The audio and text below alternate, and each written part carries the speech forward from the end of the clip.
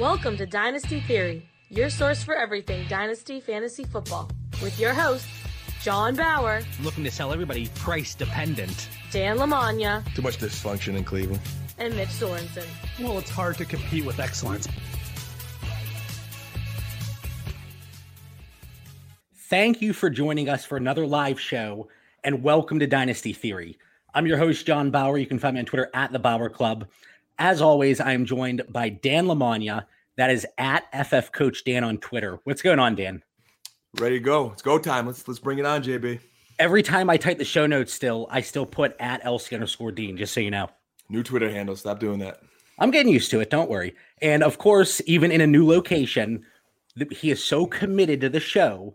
We are joined by Mitch Sorensen, and that is at DynoMC. What's going on, Mitch? How's the temporary location treating you? It's great. I can actually say I'm in my dad's basement recording a podcast for fantasy football now. So, yeah, that's pretty good.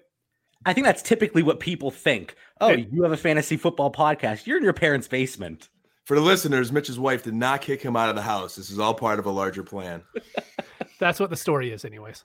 I was just going to say, at least that's what he tells us. He doesn't want to embarrass himself too much. Now, before we get into the show tonight, remember, get your reviews in, send us a screenshot, whether it's on Facebook, Instagram, Twitter.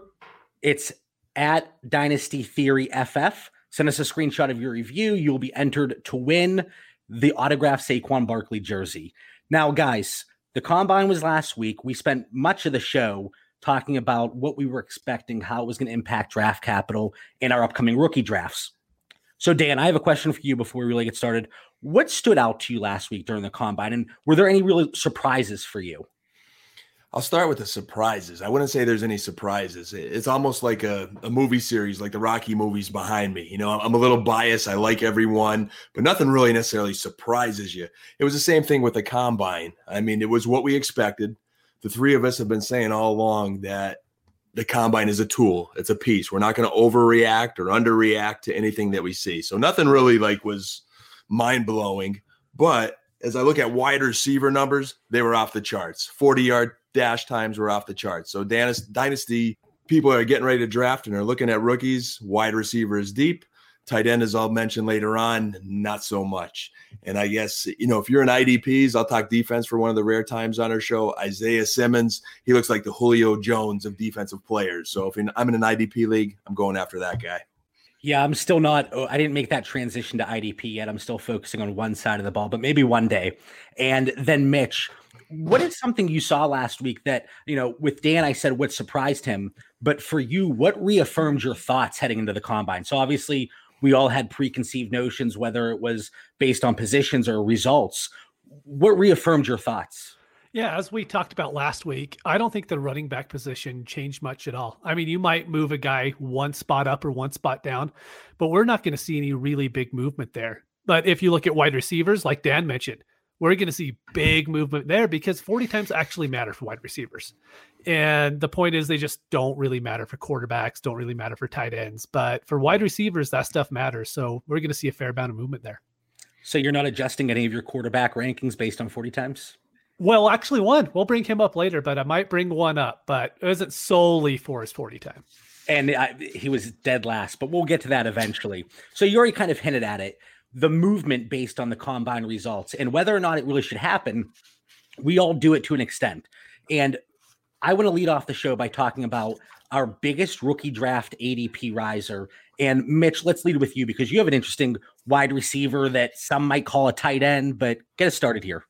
Yeah, I think with Chase Claypool, we kind of expected him to maybe have to switch to tight end because we didn't know if he was going to be athletic enough to be a wide receiver. But he came in, and I think for anyone who's paying attention to last year's draft as well, it's almost exactly what happened with Hakeem Butler. We kind of knew with Butler coming into the draft that he was going to do very well in the Combine. With Claypool, no one ever talked about him, wasn't even a big deal. But Claypool came in and put in very impressive numbers. He was 7th in the 40-yard dash with a 4.2. He was 10th in the broad jump. And as we saw last year, the same thing's going to happen with Claypool. He's going to slowly creep up the draft boards now. And a big reason for that is people just love those 40 times with wide receivers.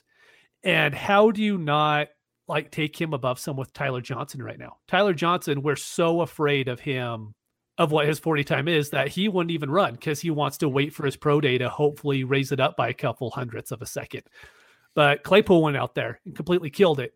And I think at this point, especially in any drafts right now that have rookies included, I think there's a good shot that we see Claypool end up going a lot higher than guys like Tyler Johnson and Bryan Edwards. So you already talked about Hakeem Butler. When you look at the metrics and strictly based on combine results, Chase Claypool, his numbers were very similar to both Hakeem Butler and, going a little further back, Devontae Parker, who eventually, obviously, he was a first-round draft pick and finally broke out here in year 5. But is Chase Claypool going to be the guy? Obviously, going into last year's draft, Hakeem Butler, he was going in the first round of rookie drafts before the NFL draft, so we didn't know landing spots yet.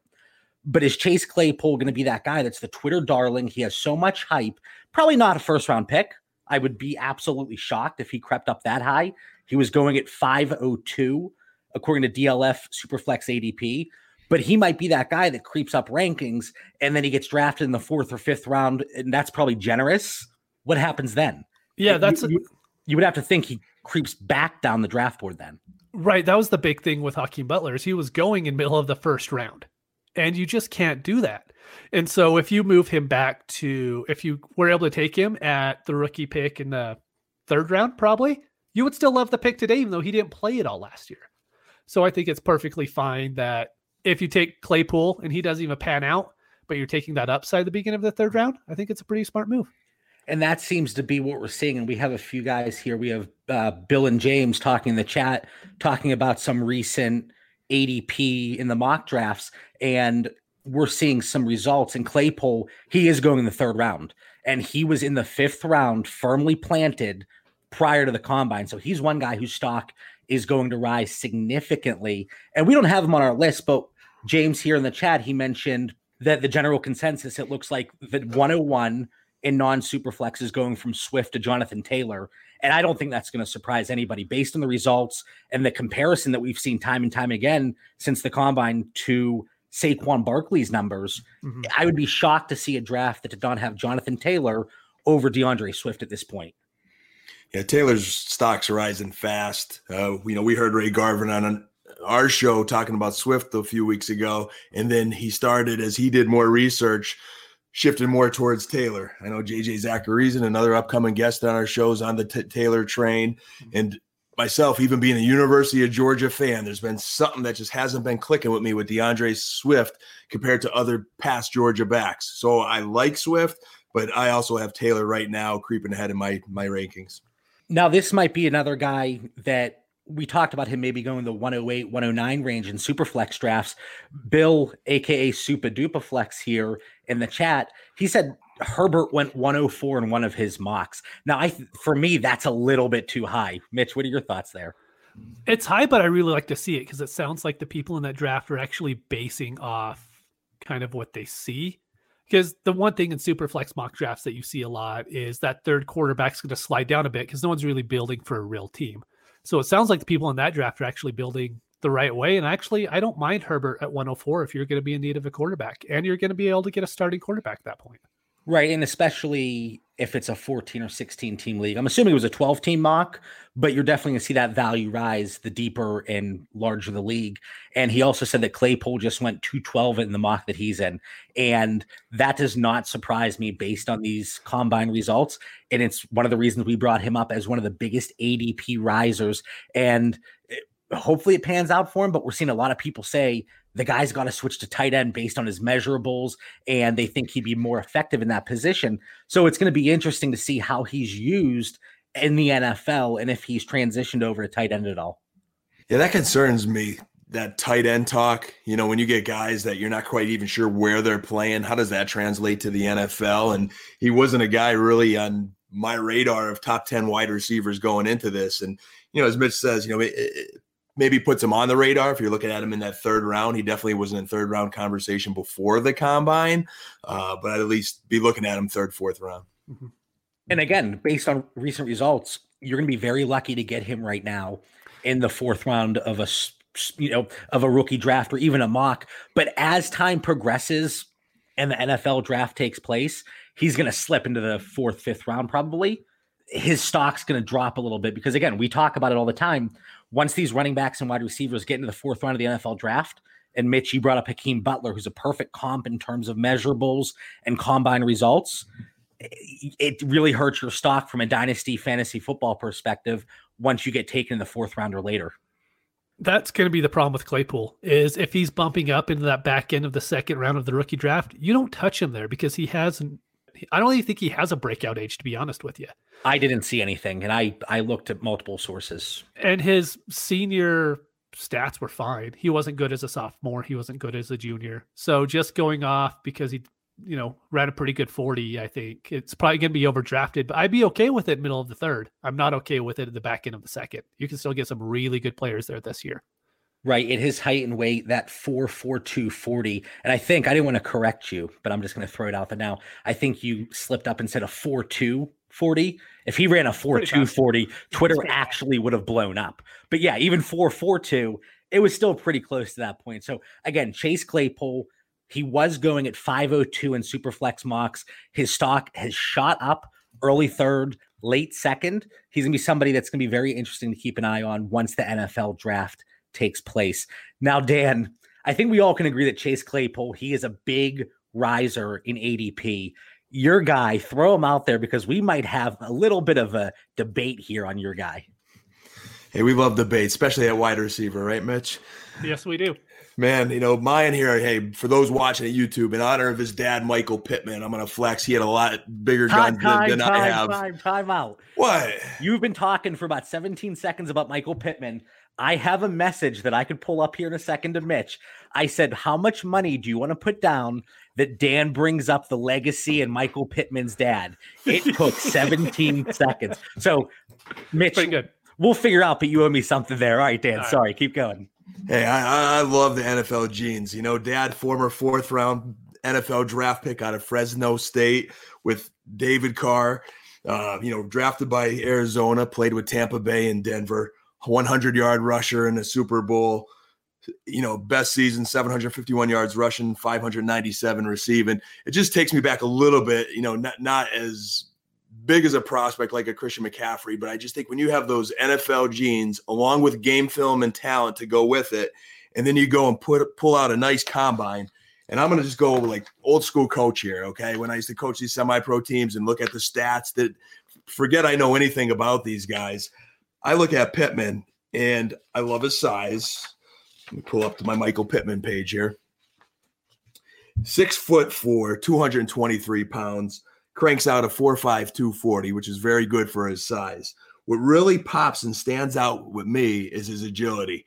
He goes and runs a 3-cone drill of 4.14 and a 3-cone of short shuttle 4.14. I'm not sure what I said there. I'm so excited here about Michael Pittman. 6.96 in the 3-cone. That tops the Jerry Judys of the world with his agility. Like, this kid could move.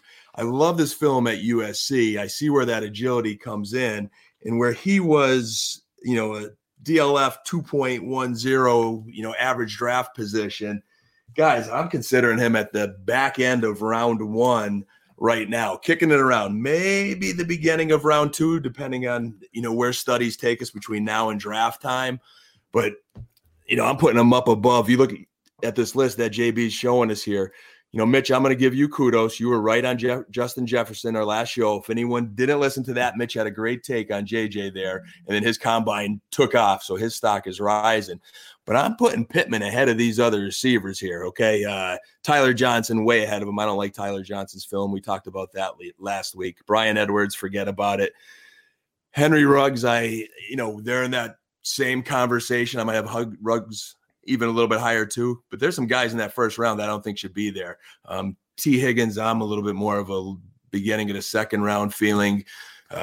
Some of those running backs, Akers, if he can't pass protect, we talked about him last show. How long are you going to wait on that? I know there's a lot of hype on Rager going into the combine, but I personally like Pittman better. So that's just a little bit of my take on why he's a riser. So you're okay taking him right now as we sit here on March 2nd, 2020, you're okay taking him the back end of the first round of Superflex rookie drafts here? Yeah, I know. Mitch has been getting on me to update my rankings, and I'm a little bit behind you guys because I like to just do my studying and geek out a little bit and watch some film and all that good stuff. Last show we talked about Laviska Shenault, who I still do like, but I do recognize his stock dropped a little bit with that procedure. Mitch was again in the wide receiver zone last week with his injury history.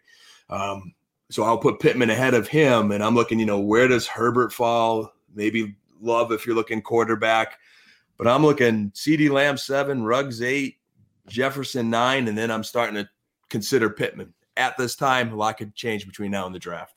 Now, one thing I will say, and once I pulled up that ADP and I threw it up on the screen here, and I was going through it earlier today, I don't know if I'm ready to put him in the back end of the first in Superflex drafts, but beginning of the second, the more I thought about this, Dan, the more I was okay with it.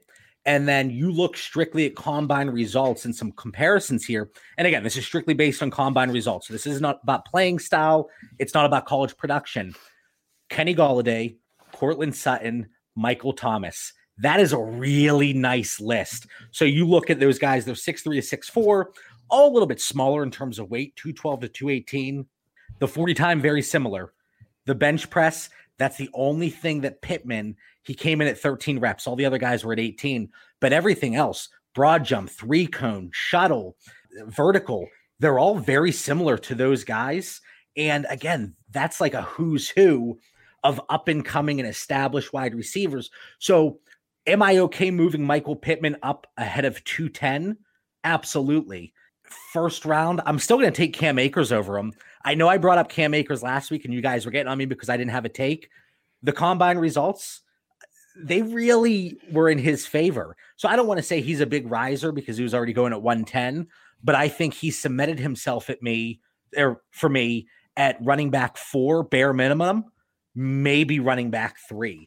I don't like that J.K. Dobbins didn't participate in these events. And when you look at straight perceived value and whether or not they should actually be going there, but the perceived value, I do think Michael Pittman rises. But Mitch, I think you were a little bit more skeptical than I was here once Dan said, Michael Pittman's my big riser this week. Yeah, my biggest issue is there's just 20 guys that I just easily like more than him. I can't move him over T. Higgins at this point. Benjamin is still higher than him for me. We'd even mentioned Jalen Reagor.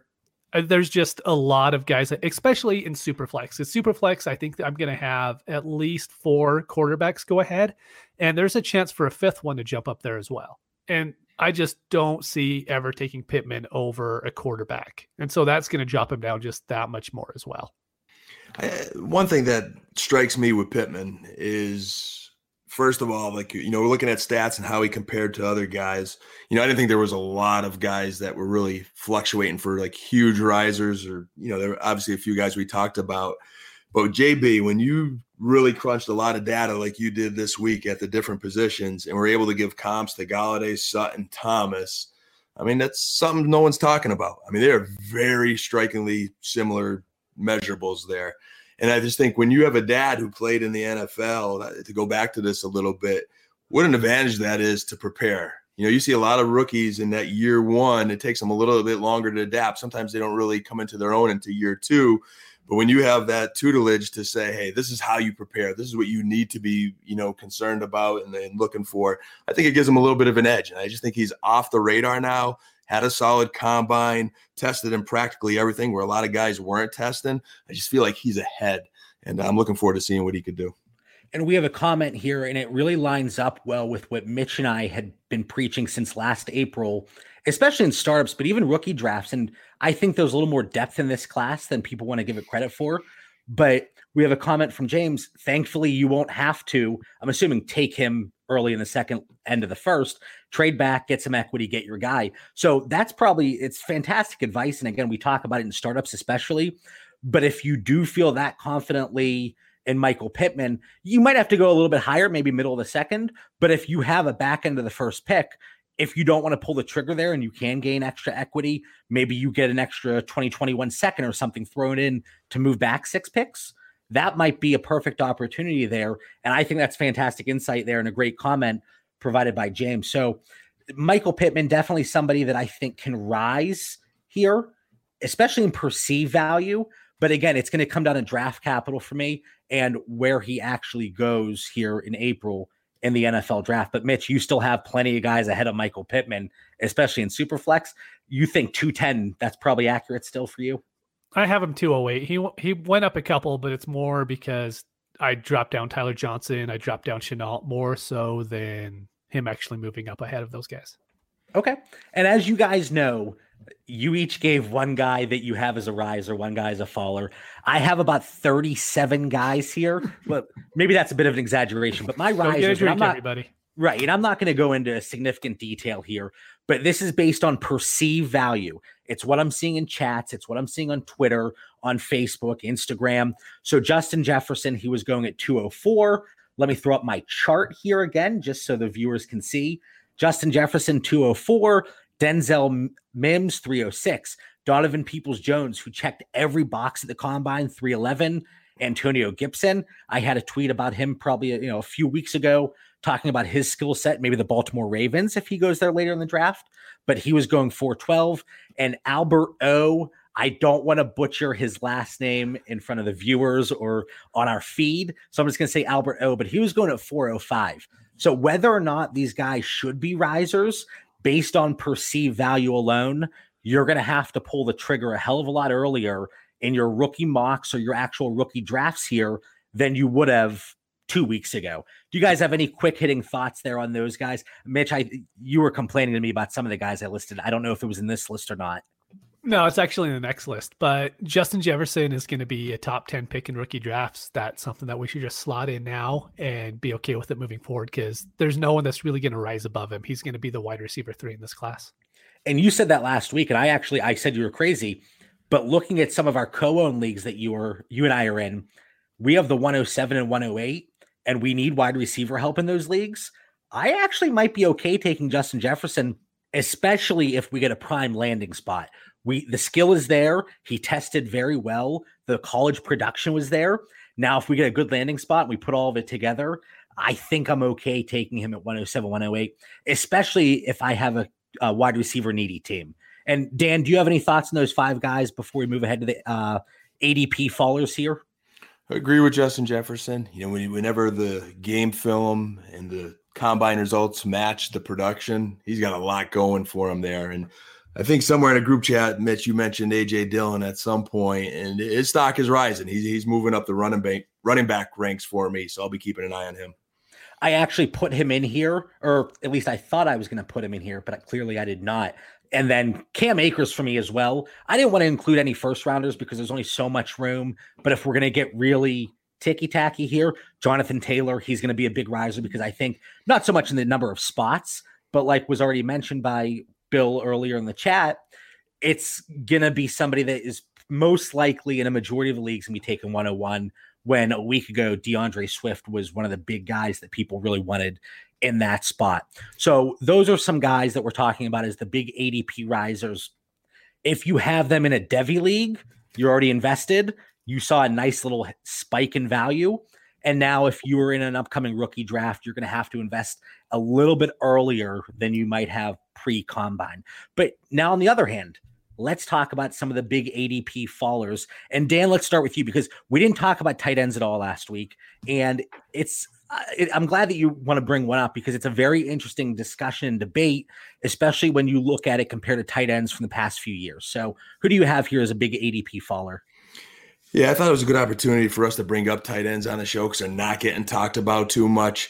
So when going into this combine and, if you're in a dynasty league and your tight end position's weak and you're hoping that maybe you're going to find a gem in this year's draft, I wanted to bring up that I don't think you're going to unless you get lucky, very, very lucky. Cole Kmet was the big name being talked about out of Notre Dame, where Mel Kiper, for one, doing all his research is saying, hey, his overall game, here's a guy that could slide into the first round, depending on how his combine is.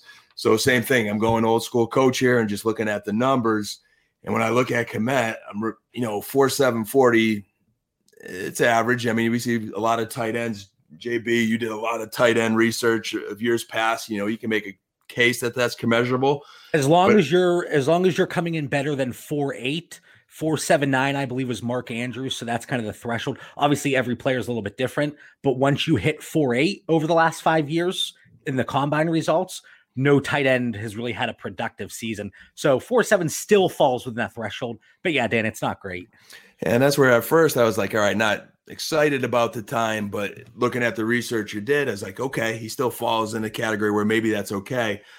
But when I got to agility, he falls off dramatically. Now, I don't even know why he didn't do the bench press. That's a little concerning because just most tight ends did do a bench. So, is there a strength issue? We know he's only, a junior. He's got 60 receptions in 3 years. So there's not a lot of, production there, but his overall game would give you hope. But then when I look at his agilities and his short shuttle was 4.41 and the 3-cone was 7.44, comparing that to Mark Andrews, Austin Hooper, Foster Moreau, who's a guy we've talked about in the past that we like a little bit, Hawkinson, O.J. Howard, Noah Fant, Hayden Hurst, George Kittle, Njoku, Irv Smith, all these young upcoming tight ends, he's not even in the ballpark. And this is the guy that's supposed to be the potential number one with only opportunity of maybe slide into the first round. I think that's out the window after the combine.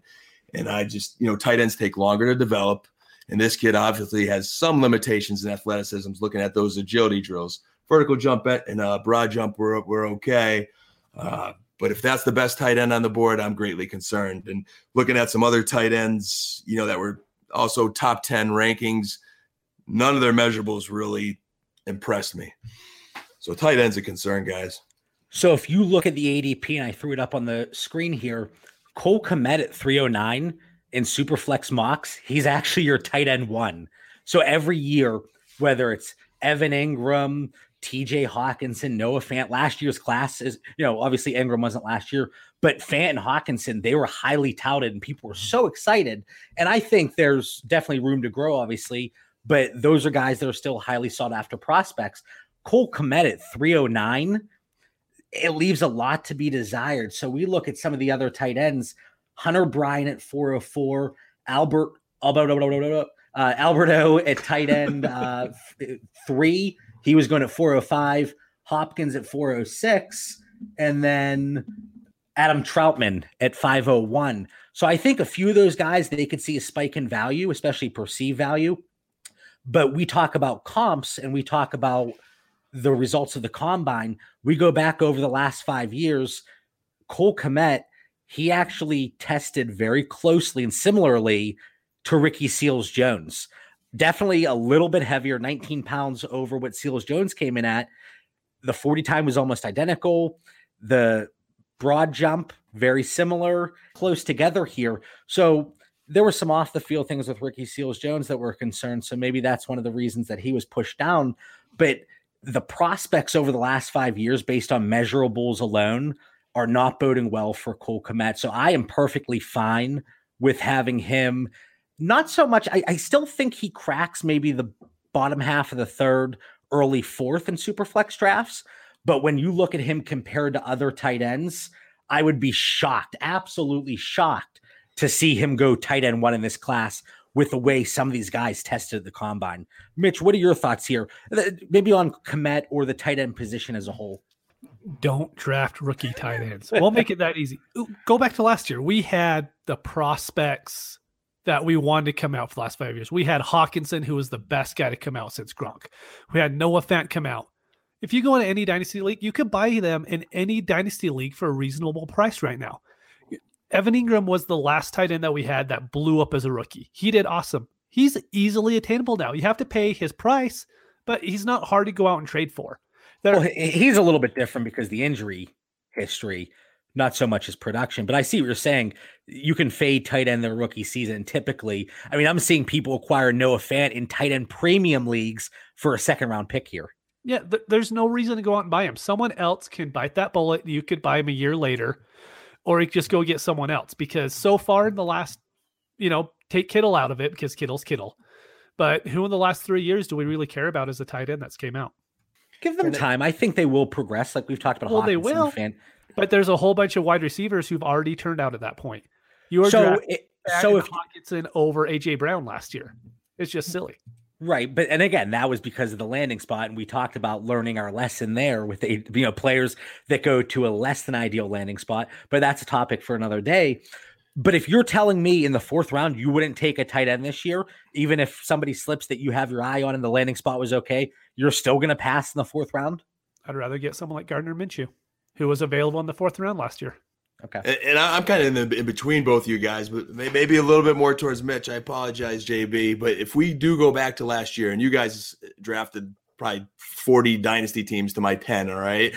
But I think it was Jay Sternberger last year that was kind of like the sleeper, So if you passed on Hawkinson and Irv Smith and the top names, you got Jace, I believe, around the 4th round. It was late. This year's top guy, I think, is worse than Jace. And this offensive draft is much deeper than a year ago. I mean, when you look at the plethora of wide receivers, you still have the quarterbacks. There's enough running backs there.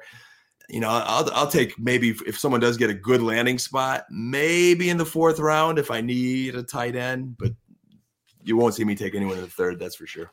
There's some guys that I like as a flyer, and if I accumulated multiple 3rds, depending on landing spot, I might jump him up a little bit more. But Albert O, and I know last week we value talked about, depending.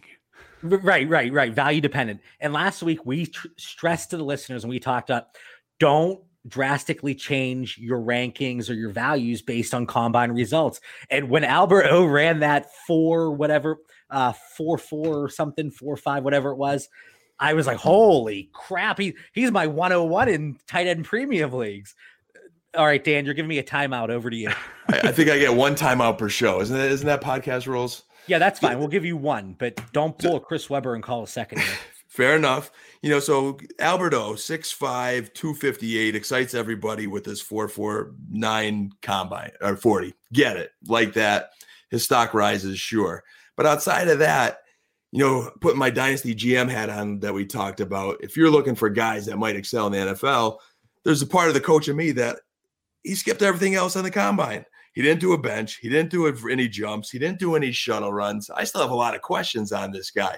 I mean, if I'm a true competitor, I am competing at the combine. I understand there's a business side of it, and maybe strategically you're waiting on something for your pro day. But this guy waits on everything to his pro day, and I think he's a guy that has a lot to prove. So I just want to settle down the Alberto hype just a little bit. Granted, he didn't take part in some of the drills. And like I said, that's one of the reasons that I'm a little bit worried. Maybe not worried is the right word, but J.K. Dobbins might have slipped past Cam Akers for me because he didn't take part in anything. But I had a tweet here a couple of days ago, and I said there's 5 tight ends, and it's not just based on combine results, but actual production at the college level that I have my eye on. And especially if they're slipping to the 4th or 5th round, I'm going to pull the trigger. But it's Adam Troutman, Bryson Hopkins. I'm going to attempt to say this. Charlie Tomapo, I think that's close enough. Hunter Bryant, definitely not Harrison, and then Albert O. Those 5 guys I have my eye on, but it is not strictly based off of combine results.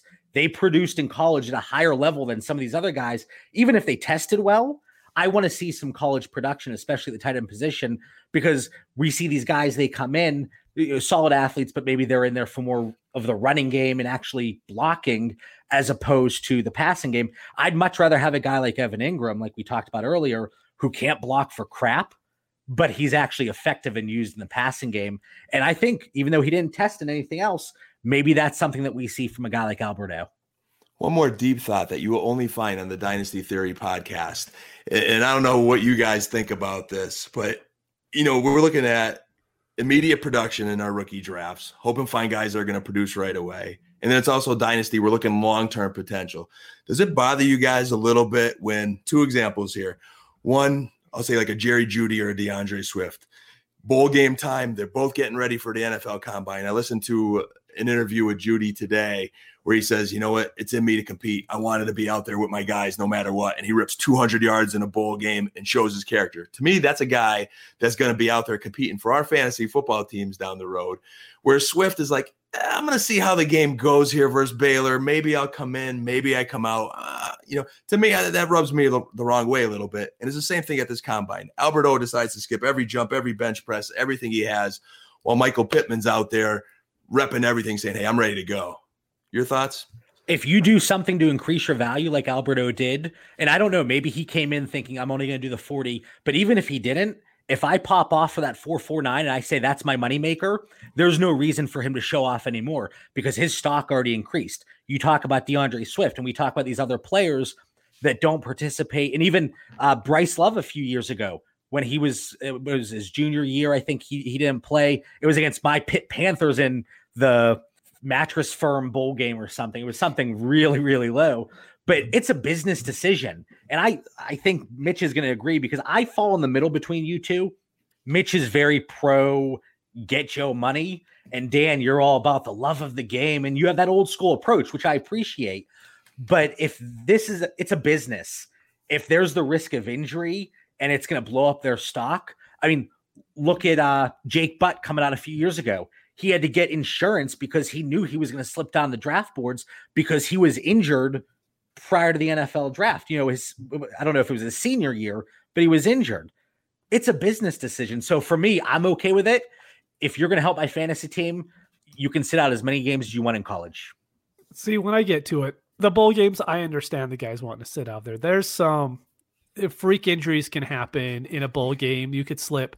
But as far as the combine goes, I completely agree with you, Dan. If you're not there to compete, what are you there for? You're running a 40, you're doing a shuttle drill, you're seeing how far you could jump. If you can't do that and you're worried about getting injured, I understand for someone like Chase Young, you're going to be the number 2 pick in the draft, if not the number 1. I understand you not going out there and competing. But you get someone like Tyler Johnson, who just doesn't do it at all, or like you brought up earlier, J.K. Dobbins. I'm just not going to draft him. I'll still keep him on my board in case for some reason they fall to a really low point, but there's no way I'm going to draft them at cost because I don't trust them as competitors at this point. See, for me, that's different, though. I don't see it as a sense of competition. I see it as a huge red flag. What are they hiding?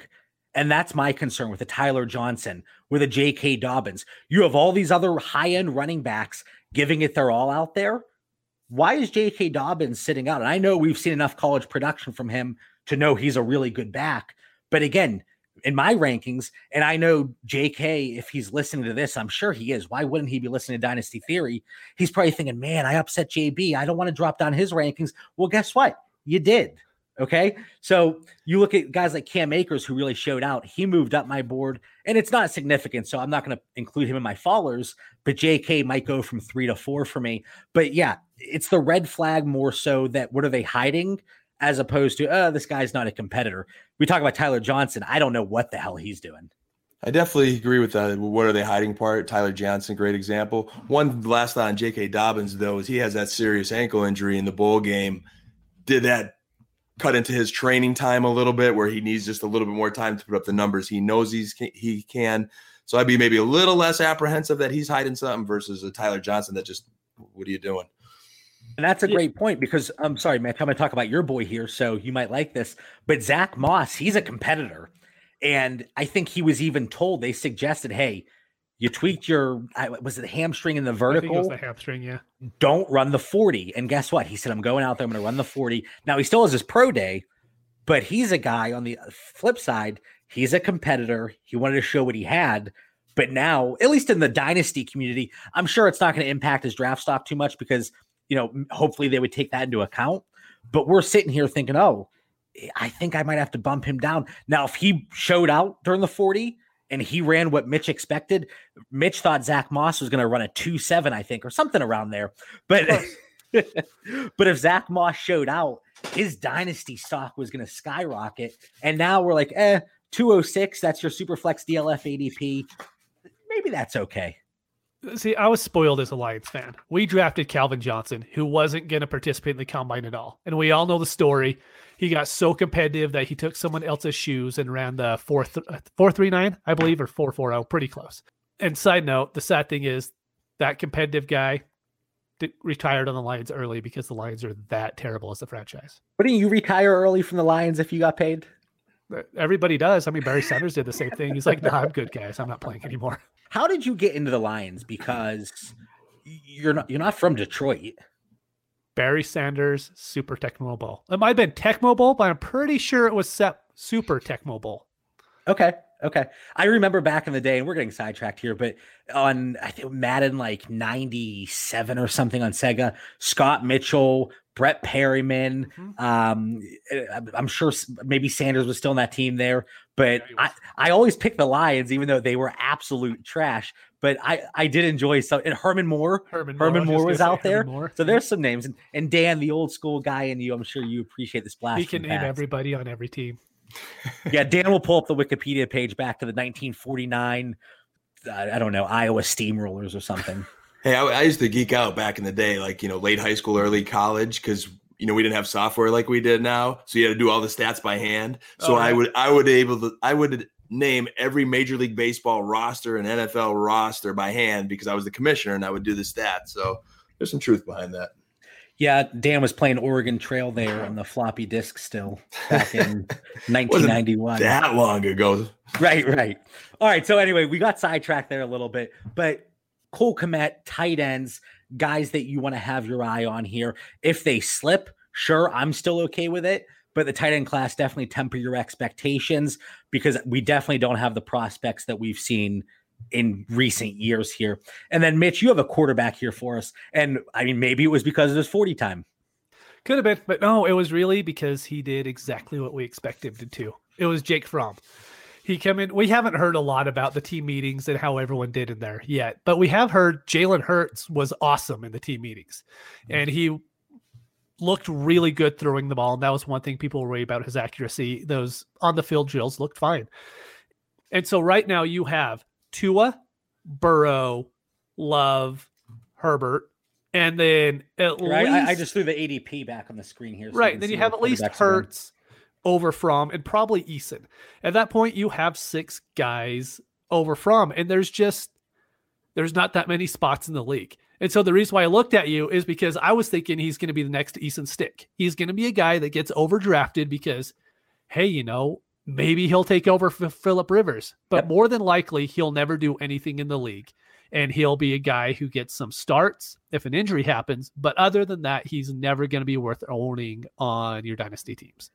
And I'm laughing to myself right now because you mentioned Easton Stick. And I remember our rookie episode last season. And I brought him up and I said, do you think there's any way that he takes over for Phillip Rivers?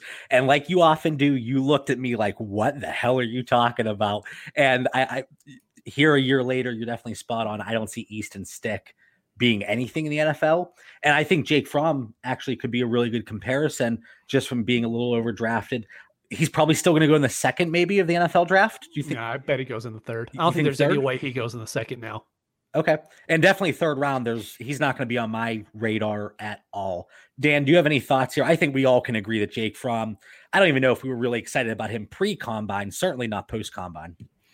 Yeah, again, Georgia fan here, so I watched a lot of Fromm. And, I think he's a competitive college quarterback, but I'm not excited about the prospects of the NFL. We talked about hand size being a concern last week. And, some of the guys that Mitch brought up that showed out at the combine are guys that I think are going ahead of Fromm now. Eason, we talked about NFL genes. I'm going to age myself again, but his dad, Tony Eason, was a very good quarterback of the Patriots. So I'm sure he's a well-coached kid with some skills. And Jalen Hurts is really impressive. His athleticism, again, depending where he goes, what system, a coach could do a lot and be creative with him. So spot on, Mitch. And I don't think there's much more to say here about Jake Fromm, but he was going 301 in Superflex ADP and mocks here in February prior to the combine. I would be shocked. And some of the guys in the chat here, you've done recent mocks. If you have where he's actually gone in some of your mocks, throw it in the chat here because I haven't done any mocks. So I don't know, but I would be shocked if he's going even close to that 301. So tight ends, we're fading them, especially Cole Kmet. He was going to be the tight end 1 in this class at 309, which is crazy to think about. Falling down our boards a little bit. Jake Fromm, no longer 301. He's falling down our boards. I have 4 guys here, and this is strictly based on perceived value. Laviska Shenault, he was 201. Brian Edwards, he was 205. Zach Moss, 206. But he's going to have a chance to redeem himself because if he comes out at his pro day and he shows out, that's going to bounce back very quickly because, again, his 40 time, it's going to reflect a little drop, but he has a reason. He tweaked his hamstring in the vertical. And then Tyler Johnson, he was going 208. I want absolutely nothing to do with him. And we have a comment here. Eason just went 301 in a mock, no Fromm yet. So right there off the bat, he's slipping in his dynasty value. and most likely his actual draft capital. So those are some guys that we wanted to hit on. And as we always do, we always say, oh, we're going to try to keep this show short, 46 minutes in, but we still have a whole nother topic to talk about. So during last week, and I threw up a little fancy graphic here, shout out to my sister who actually prepares these graphics much better than the ones that I was putting together that were basically stick figures with some drawn on football. But there were a lot of press conferences last week. And first of all, I want to thank Garrett Price over at Dynasty Nerds because he took a ton of great videos and pictures. He shared them on Twitter. I reached out to him and he gave me permission to throw a few into this live stream here. So again, thank you, Garrett, if you're listening. First up, Ron Rivera. He was asked a question about Dwayne Haskins. So without further ado, let me see if my tech skills are up to speed here. Haskins so far, and what do you want him to work on? Well, I think one of the things that, Dwayne's done is he's been around. I mean, he's in the building. He'll pop by, say hello and wave at you, go get his workout in. He's been around a group of guys that do that, and so he's learning from their example. And one of the things that he and I talked about specifically is that he just continued to grow as a young man, as a person. So this is coach speak at its finest. Does what Ron Rivera said right there at last week's press conference scream support and belief in that quarterback? Hey, he shows up. Okay. And that's exactly what Cliff Kingsbury, if you remember, said about Josh Rosen last year before the NFL draft. He shows up. He's the first one at the gym. He's the last one out. He has a great attitude. He's being a real professional, but he's going to be replaced here in April. Just like Ron Rivera said, he shows up, he's there. It doesn't scream a whole lot of confidence. So are we buying into, I don't even know if I want to say buying into, because Ron Rivera didn't show a lot of support there for Dwayne Haskins, but do we believe that Dwayne Haskins is going to be the quarterback for the Redskins in 2020 and beyond? And we talked about the Redskins a few weeks ago, and I actually said that Dwayne Haskins, I thought he was going to be the guy in 2020. Dan, has your mind changed at all? Or, has Ron Rivera's press conference from last week swayed you one way or the other? It definitely hasn't swayed me. I think it's consistent with what we've talked about on past shows. His quote of hoping he continues to grow as a young man in person is consistent with, his body language on the sidelines last year, with some of the rumors of entitlement that he had in that building. Real quick, I want to jump in, because you were spot on when we talked about the Redskins, and this is probably, a month and a half ago or so, but once Rivera headed to Washington to be the coach, you said his body language, people had a perception about him that he was pouting on the sideline. So exactly what you said a month and a half ago, it's kind of what Ron Rivera is speaking of here at his combine press conference. So I give you a little round of applause, Dan. Hey, Mitch can't be the only one to be right all the time, but I think the Redskins have a quarterback conundrum right now, and they know they need to get this right. And he's hedging his bets a little bit there. He's obviously trying to help out a young quarterback. There is tools. Mitch talked about in a previous show, but he is young. And he only had so much experience at the college level, so he's still developing. My issue has been with the Redskins is, my classification of a dysfunctional organization. I need something to be proven to me different before I would go down that road with Haskins. On the flip side, just not to be biased and not try to just see this through one lens. I hear Daniel Snyder's been embarrassed, and he'll do anything to change what's been happening over this long period of time in Washington. I mean, we're decades before this organization's been relevant. You look at Haskins' body language and mannerisms, it wasn't much different from Jay Gruden. The coach's body language at press conference and his comments didn't really motivate me. So he brings in Ron Rivera, who I have a lot of respect for. The NFL has a lot of respect for Rivera. If anyone could get it right, hopefully it could be Riverboat Ron. He's been given full control. He's not going to put up with the dysfunction. The question is, does he have the support from the Redskins organization and have the talent around him to get this right? But I think every team hedging their bets right now. Could Alex Smith come back and compete and, raise the bar for Haskins, buy him time until Haskins is ready? Or we're hearing the Tua rumors. What direction do they go in? So I'm selling on Haskins, but I'm going to wait and see what Ron Rivera does. Mitch, we talked about Tua being the guy that potentially should go above Joe Burrow when we look at the Bengals. Do you think there's any chance that the Redskins take Tua? Less than zero. I think we need to stop comparing. It's going to happen for the next month. It's just going to happen. But comparing Haskins to Rosen is a really bad comparison. Rosen was never good in college. We liked him because he fit the prototype coming in. He was overdrafted. Haskins at least had an unbelievable junior year. Sorry. He was really good his last year in college.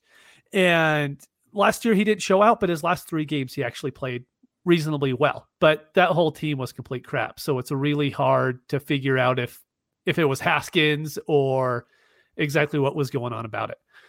And we see John just dipped out, so I think he's good.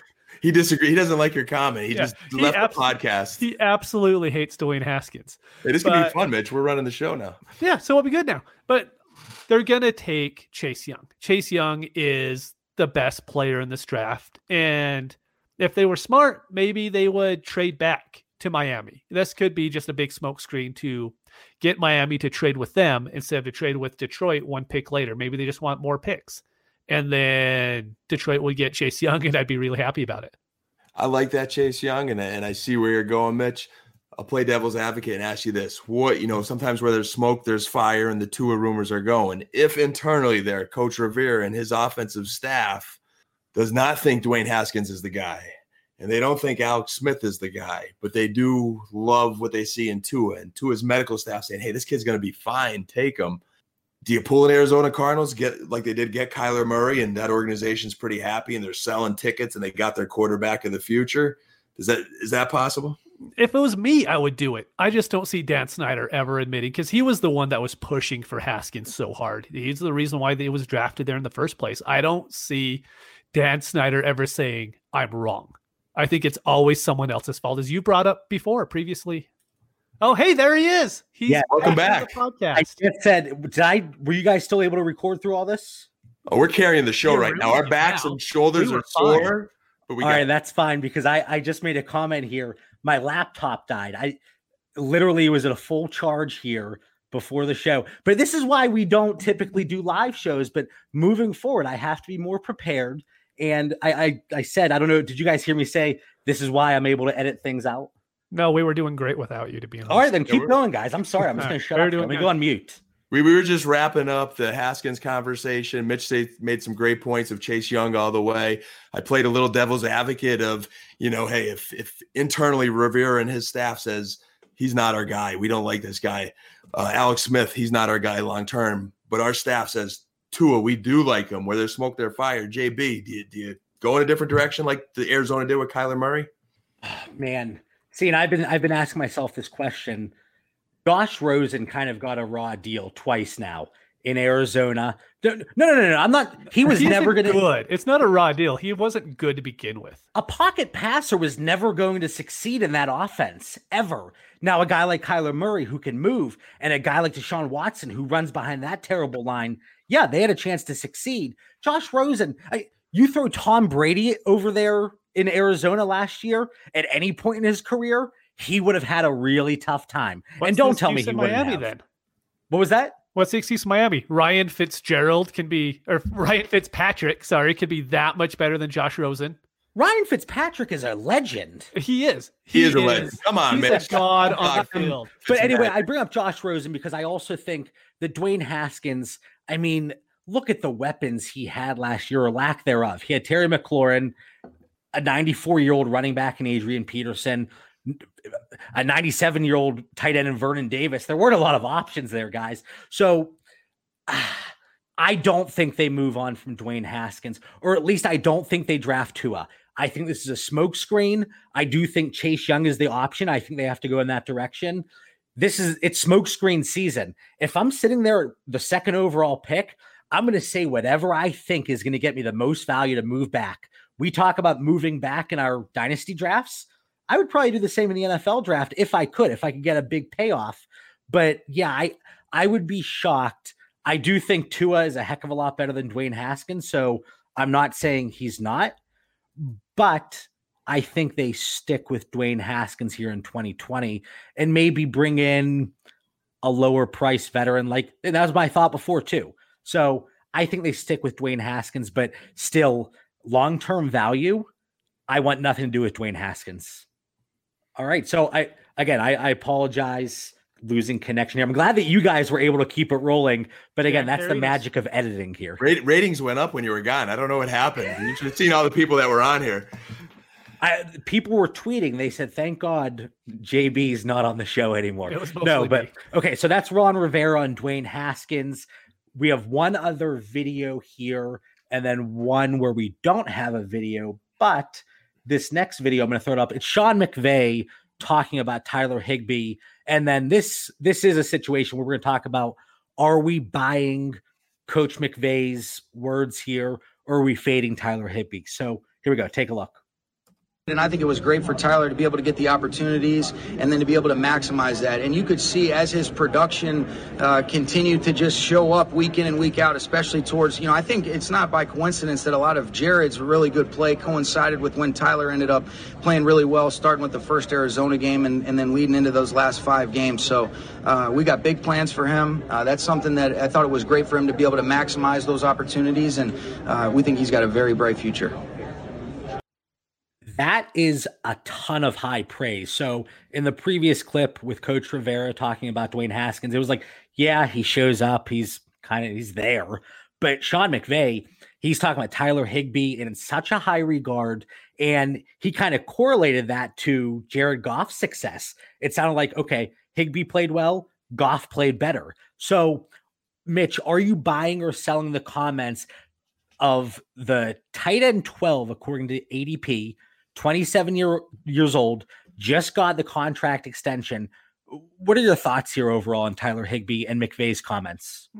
The funny thing is, if you ask me anything about McVay before I heard this, I've been like, don't believe a word that he says. He's the guy that was telling us Todd Gurley was completely healthy for the last 2 years and there wasn't an issue at all.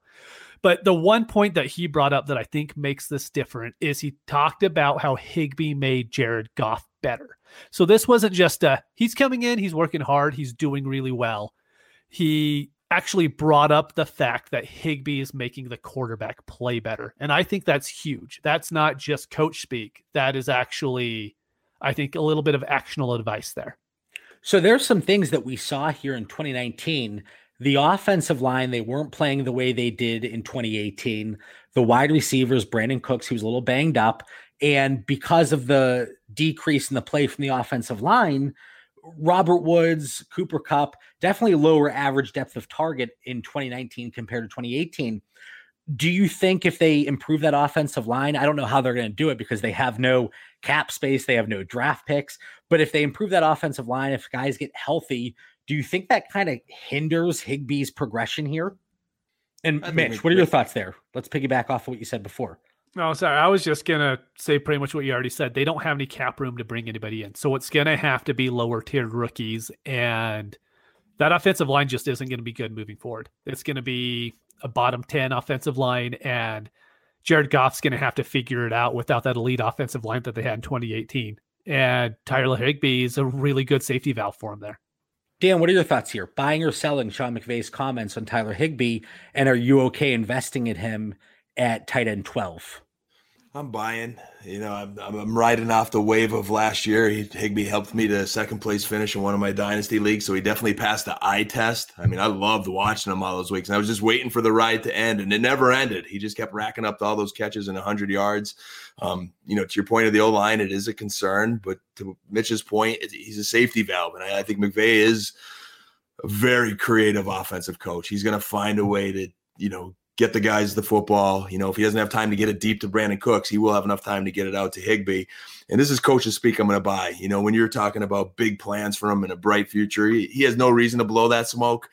So I'm buying. He passed the eye test, and there was just above and beyond praise. I think Higbee's in their plans. And, if we were doing a startup right now and you couldn't get the big guys, the Kittles, the Kelseys early, I'd have no problem landing at Tyler Higbee. Now, we do have one listener. I know he listens every week, and he's actually a Rams fan. So it's going to be very interesting after the fact when he listens to this, what his thoughts are, because I know during immediately after the 2019 season ended, he told people in our league, he said, sell Higbee. There's no way he's going to have the production. And it was kind of the concerns I expressed. The offensive line, maybe they improve. They utilize their wide receiving core a little bit more. And Tyler Higbee's, his production actually drops. But when we look at his numbers from 2019, he ranked 9th in terms of quarterback rating when targeted, 109. And I think when you have a quarterback rating like that, when you're targeted, I don't know about you guys, but that would build trust for me as a quarterback. Okay, you're producing, I'm doing well, I'm going to keep feeding you the ball, especially if it's a short average depth of target. 2.58 yards per route run. And I've talked about this. I wrote an article about it. That's a somewhat sticky statistic, and it can show future success.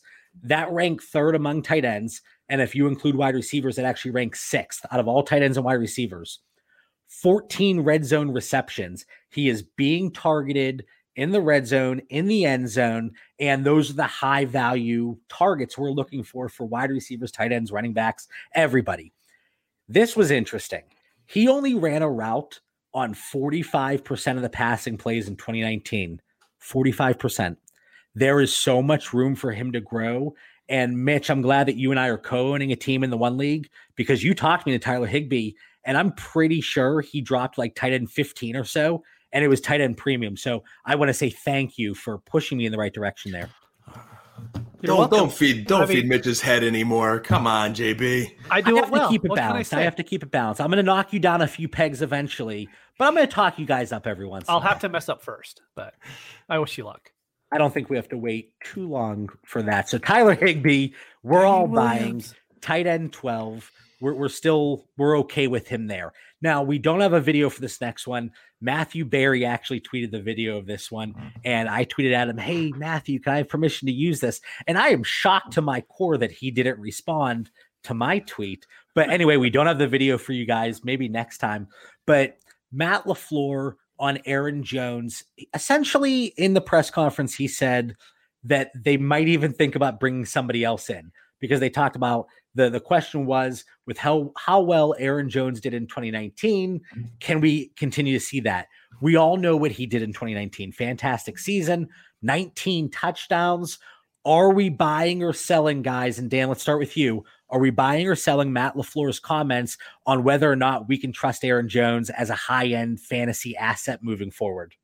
His coach speak is coach speak that I'm taking with a grain of salt. To me, that was just your common sense. You need extra running backs in this league. They get banged up. I probably need a 3rd running back. Every NFL team wants 3 running backs, and they want to have depth, and they want to be prepared for injuries. But I'm buying Aaron Jones, and I'm selling the coach speak. I'm also going to disagree with Matthew Berry. I did hear him this week break this down and express some concerns of, Jamal Williams, and want to see who that 3rd running back is. But I think Jones has a chip on his shoulder, and I heard him, feel snubbed when he wasn't selected to the Pro Bowl. He made it some sort of comment along the lines of, I'm going to prove that I'm a Pro Bowl back. So, and he's another guy like Higbee that just passes the eye test to me when I watch him. Again, being a Dallas fan, I watched him smoke my Cowboys. I mean, this guy could run. I've had the opportunity to coach running backs before, and I love watching Aaron Jones run. He could catch. I think Jamal Williams will continue to spell him. And when Jamal Williams gets injured again, that 3rd running back that Coach LaFleur wants could help, give Aaron Jones a breather. But I'm buying Jones all the way. See, I'm pretty adamant about this, so I don't want to scream if anyone's wearing headphones, but just know that Aaron Jones's price is built in at this point, knowing that he's not the bell cow running back. He was running back 2 last year. He's being drafted as running back 9 right now. You're never going to get running back 2 price out of him, but he has that ceiling. So are you buying it running back 9? I'm completely okay buying him. After you bashed him throughout all of 2019? I did, because I was wrong. And that's something that we got to learn going forward is past mistakes are past mistakes. No take lock here. No take lock. The price is built in at this point. It's the same thing we brought up for other running backs in the past. If he got all the work as Saquon Barkley, he would be ranked like Saquon Barkley, be going in the first half of first rounds, in startup drafts. But he's not, because we have to worry about Jamal Williams. But that price is baked in. So don't bake it in again afterwards and be like, oh no, I'm going to take him as running back 15 now because of Jamal Williams. You have top 5 upside with Aaron Jones. Jamal Williams hasn't stayed healthy. Go out and buy Aaron Jones if you believe in him. And that's one of the, and we talk about this all the time, but Aaron Jones is certainly one of those running backs that his buy and sell values, they're not even close to each other. And I saw a poll on Twitter, 101 or Aaron Jones.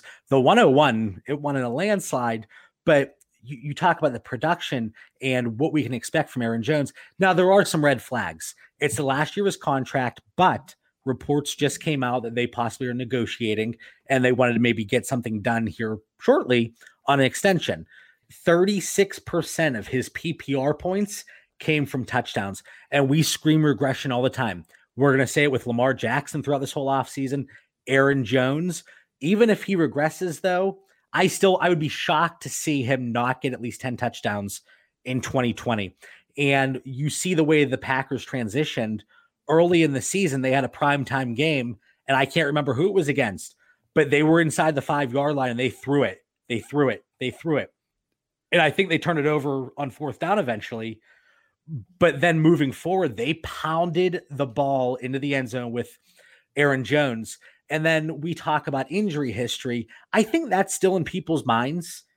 He didn't finish 2017. He didn't finish 2018. Mm-hmm. So I'm not saying that's right, but that definitely is in the back of people's minds. And it's baked into his price. We talk about running back 9.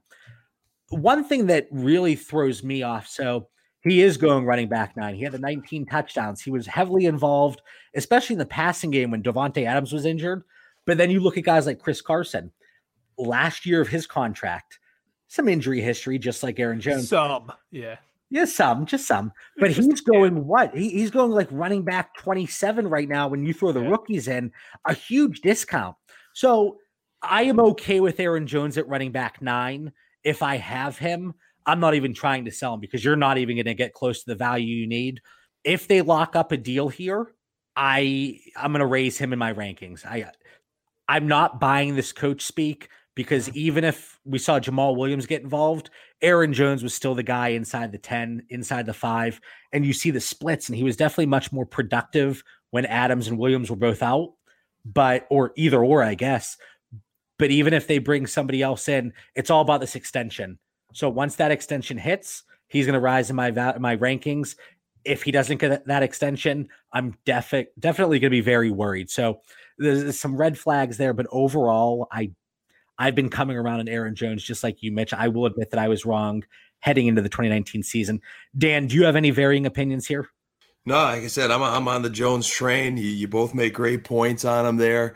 Again, I'm always looking for those little nuggets of information I hear, and I just see a guy who's got a chip on his shoulder with a lot to prove, and he looks great on film. So I'm all Aaron Jones. All right, so guys, we walked through some of the combine results and how it's going to impact rookie ADP for better or worse. We went through mentioned at least 15 guys almost here, and then talked about some of the coach speak. And that's something that we're going to focus on throughout the offseason because we talk about actual value and perceived value. And perceived value, while it actually isn't throwing anything in there in terms of production, it plays a big role here throughout the offseason. We're going to see it in the startups because perceived value, it really is going to change the overall value in the landscape here throughout the offseason. So it's definitely something we want to keep an eye on. And coach speak certainly is at the top of the board here when you talk about things that are changing values. And guys, I didn't have it in my show notes, but do you have any closing thoughts here for the listeners? Dan, let's start with you. We just got through the combine, and right now next up is twofold for us. We're looking at pro days. They're all going to be coming up. Any information we didn't get from the combine, we're going to get in the upcoming weeks. And then free agency, March 12th. What players get signed before, as free agency hits? I'm sweating my 99% Amari Cooper shares, hoping he comes back to Dallas. So we're going to have some interesting shows coming up. Can't wait. I cannot wait for free agency to start. And every year it seems like more and more things are happening during free agency. I might have to take a day off of work here just for the first day of free agency. It's that exciting. I absolutely love it. I think I like free agency more than the draft, but they're definitely like 1A and 1B for me. Mitch, anything for the listeners here before we sign off? I was just going to mention we have a whole bunch of really good guests lined up in the next 2 months. So make sure you're tuning in. It's not going to just be us three. We're going to have some really good high profile people coming in and helping us out with some thoughts. As you guys know, on Saturday, I went out according to my Twitter feed, and you get a few beverages in you. You get brazen, you get brash, you get excited. So I was reaching out to a lot of people, and people were actually, they were like, yeah, I'll come on as a guest. I was like, all right, that sounds good to me. So we're going to have a lot of people lined up here, and it's going to be a lot of good insight and varying opinions. You know, Dan, Mitch, and myself, you guys, you hear our opinions on a weekly basis, and it's going to be very interesting to have different viewpoints week in and week out. And honestly, I think we have enough guests lined up here maybe through June. So it's going to be a really exciting off season and a change of pace from what we had last year when people were just stuck with you and myself, Mitch. So definitely stay tuned. As always, thank you for joining us. Make sure to tune in every Monday at 9 p.m. Eastern, unless Mitch throws some things off here over on the Mountain Time. But yeah, tune in 9 p.m. Eastern for the live stream on our YouTube channel, Dynasty Theory, and find us on Twitter and Instagram at Dynasty Theory FF. Have a great night.